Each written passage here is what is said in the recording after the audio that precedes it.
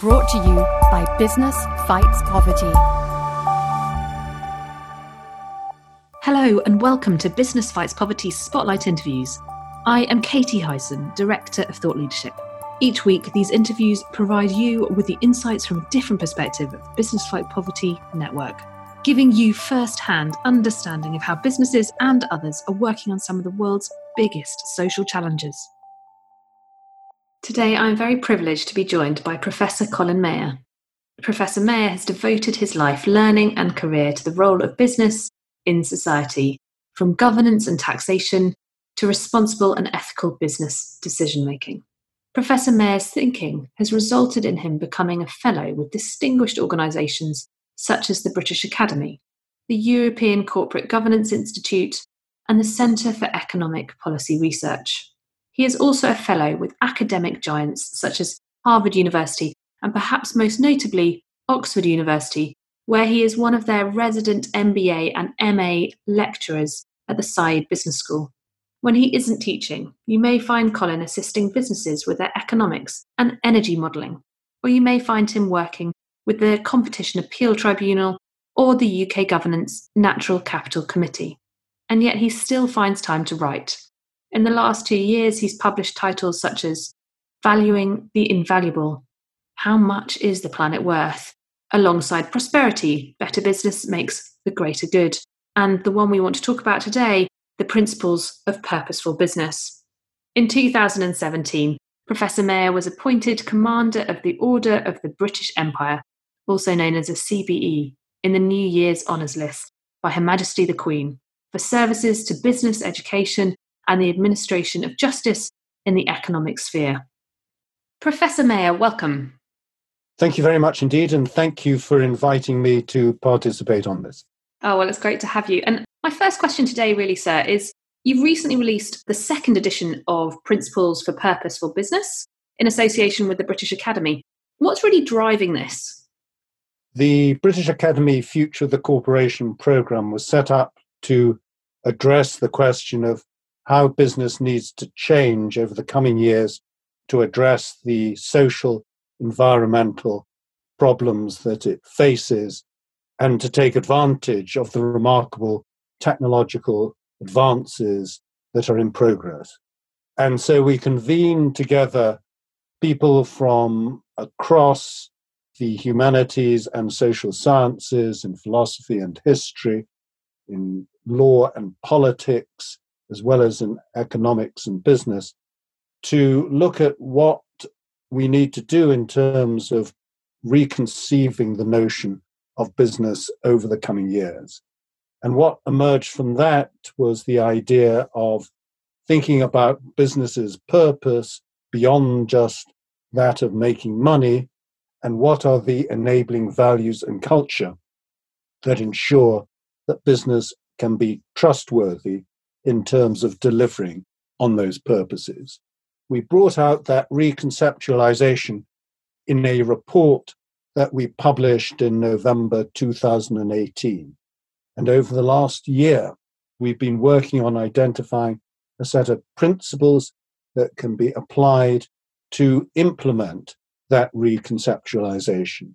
And in November of 2019, we brought out a second report which sets out 8 principles that we believe are key to really bringing about the necessary transformation of business. Those 8 principles are around, first of all, law and regulation, secondly, ownership and governance, thirdly, measurement and performance, and fourthly, finance and investment. And now, having set those principles out, what we're working on in the third and final year of the British Academy programme is a demonstration as to how those principles can be, in practice, implemented by business and by policymakers around the world, and how the introduction of those principles really helps to create purposeful companies that can address the problems that we face as societies and the natural world. In the paper, you say that purpose is becoming more meaningful for business. Why do you think that is?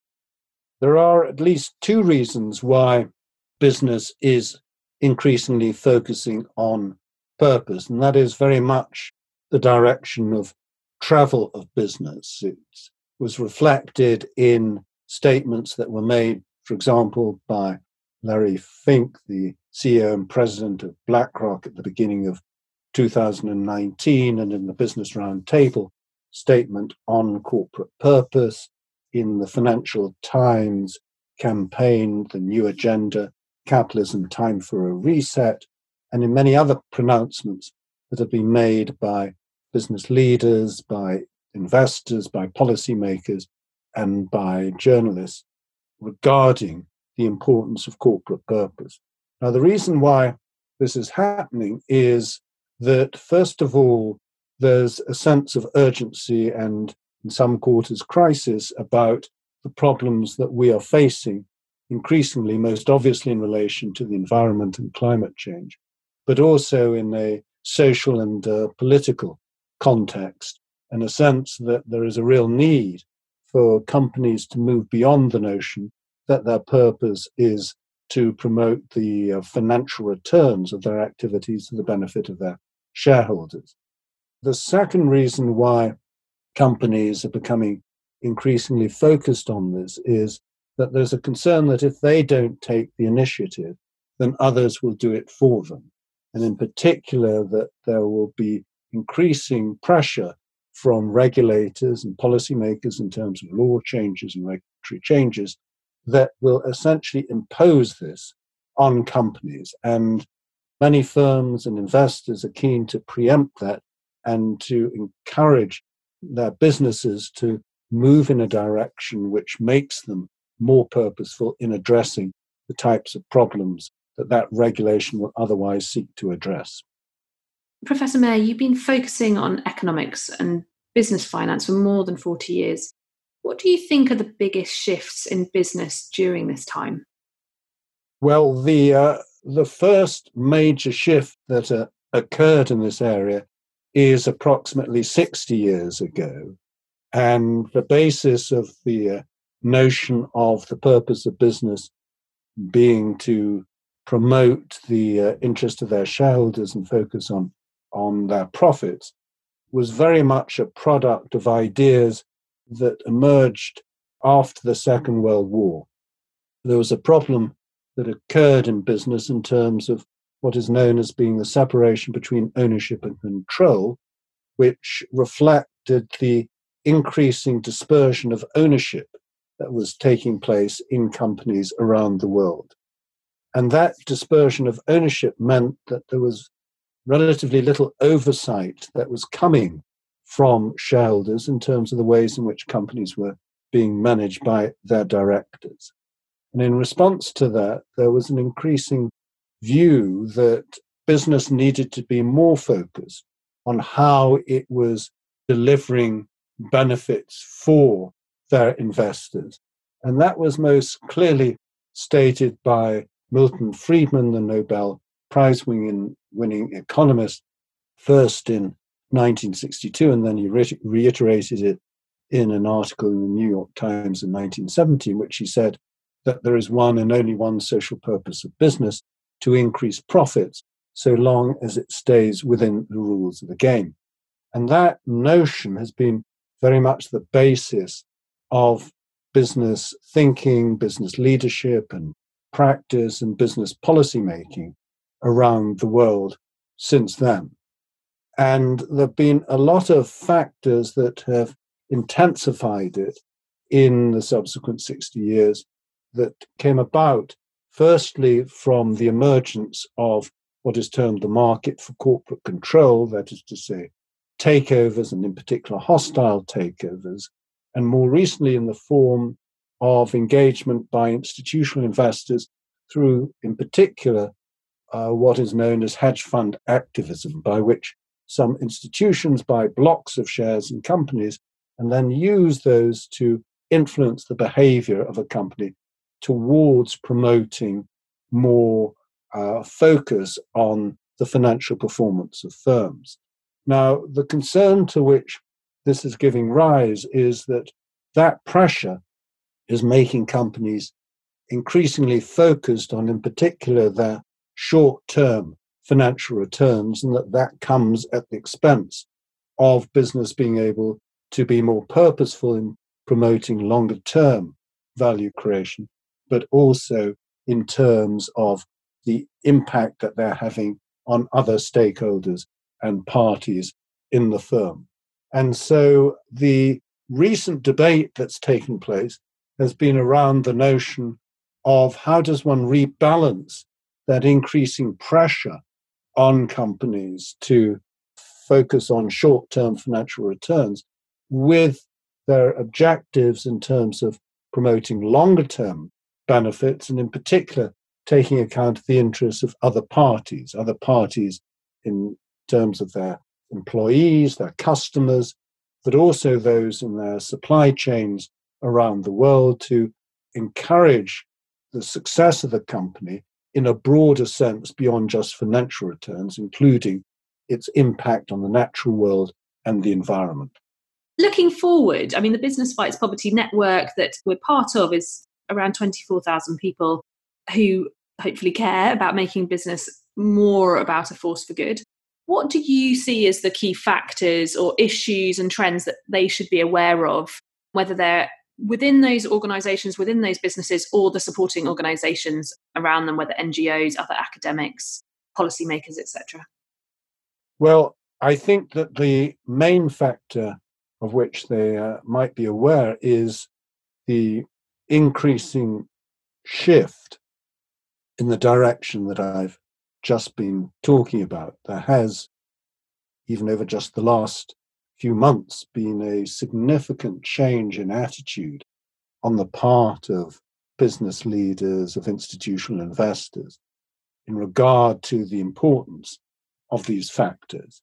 It's most evident in relation to concerns about the environment and climate change, and a sense that it's very important that companies increasingly appreciate the role that they can play, not just in terms of avoiding environmental damage, but contributing towards the solution to the problem.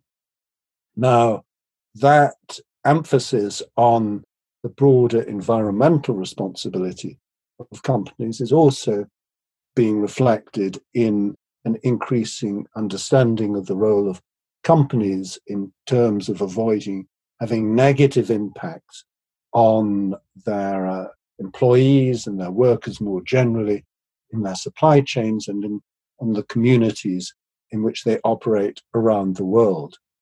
That aspect of being more socially and environmentally aware is happening, but many people feel it's perhaps not happening as fast as it needs to, in particular in relation to climatic change, and also that perhaps it lacks in some areas the degree of implementation and integrity in terms of ensuring it happens that is really needed.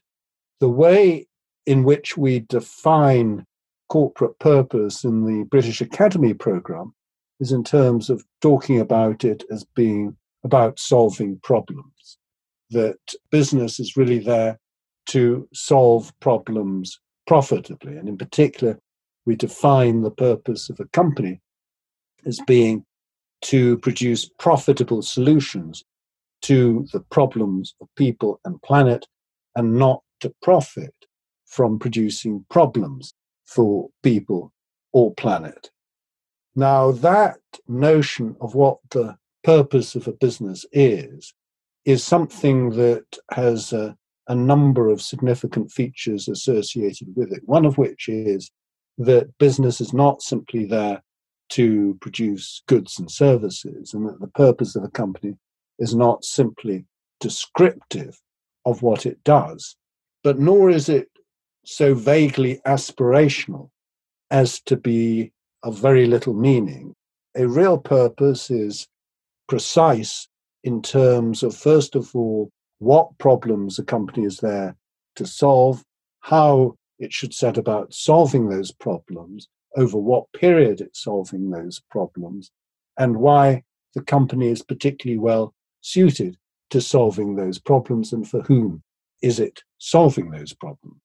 Now, in the context of fighting poverty around the world, what it means is that the role of companies increasingly going forward is and should be towards thinking about how poverty alleviation, not just diminishing inequality around the world, needs to be a real focus of the largest corporations as well as social enterprises and startup companies. And that needs the adoption of structures and methods of operation within companies which really demonstrate that they are effectively addressing those issues.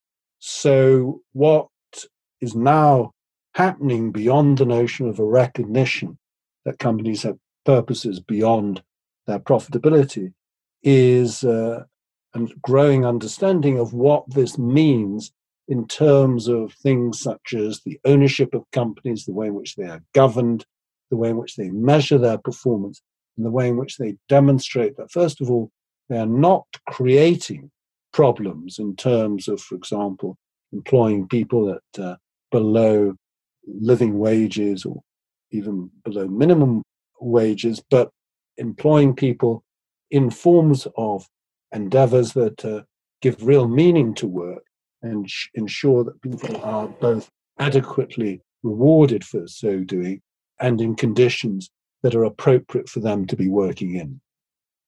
Professor Mayer, thank you very much for that really useful information. We care very deeply about our kind of peer-to-peer support during these podcasts. What might be your advice to those listening, whether career advice or your sort of professional insight?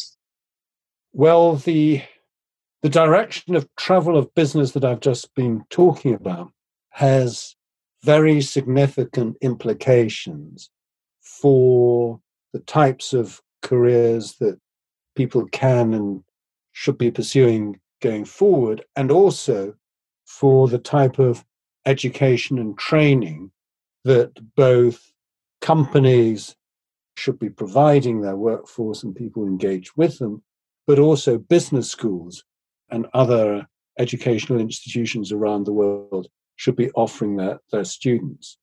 And in particular, it involves retooling around the notion that education and skills that are required going forward are very much focused on how can people in their livelihoods, in their employment, contribute towards helping their institutions, their organizations solve problems. Now, what does it take to make business a very powerful vehicle for solving the global problems? And it potentially is an extremely powerful tool, both in terms of the resources that it has available to it, and also in terms of the way in which business has the organizational capacity to do that.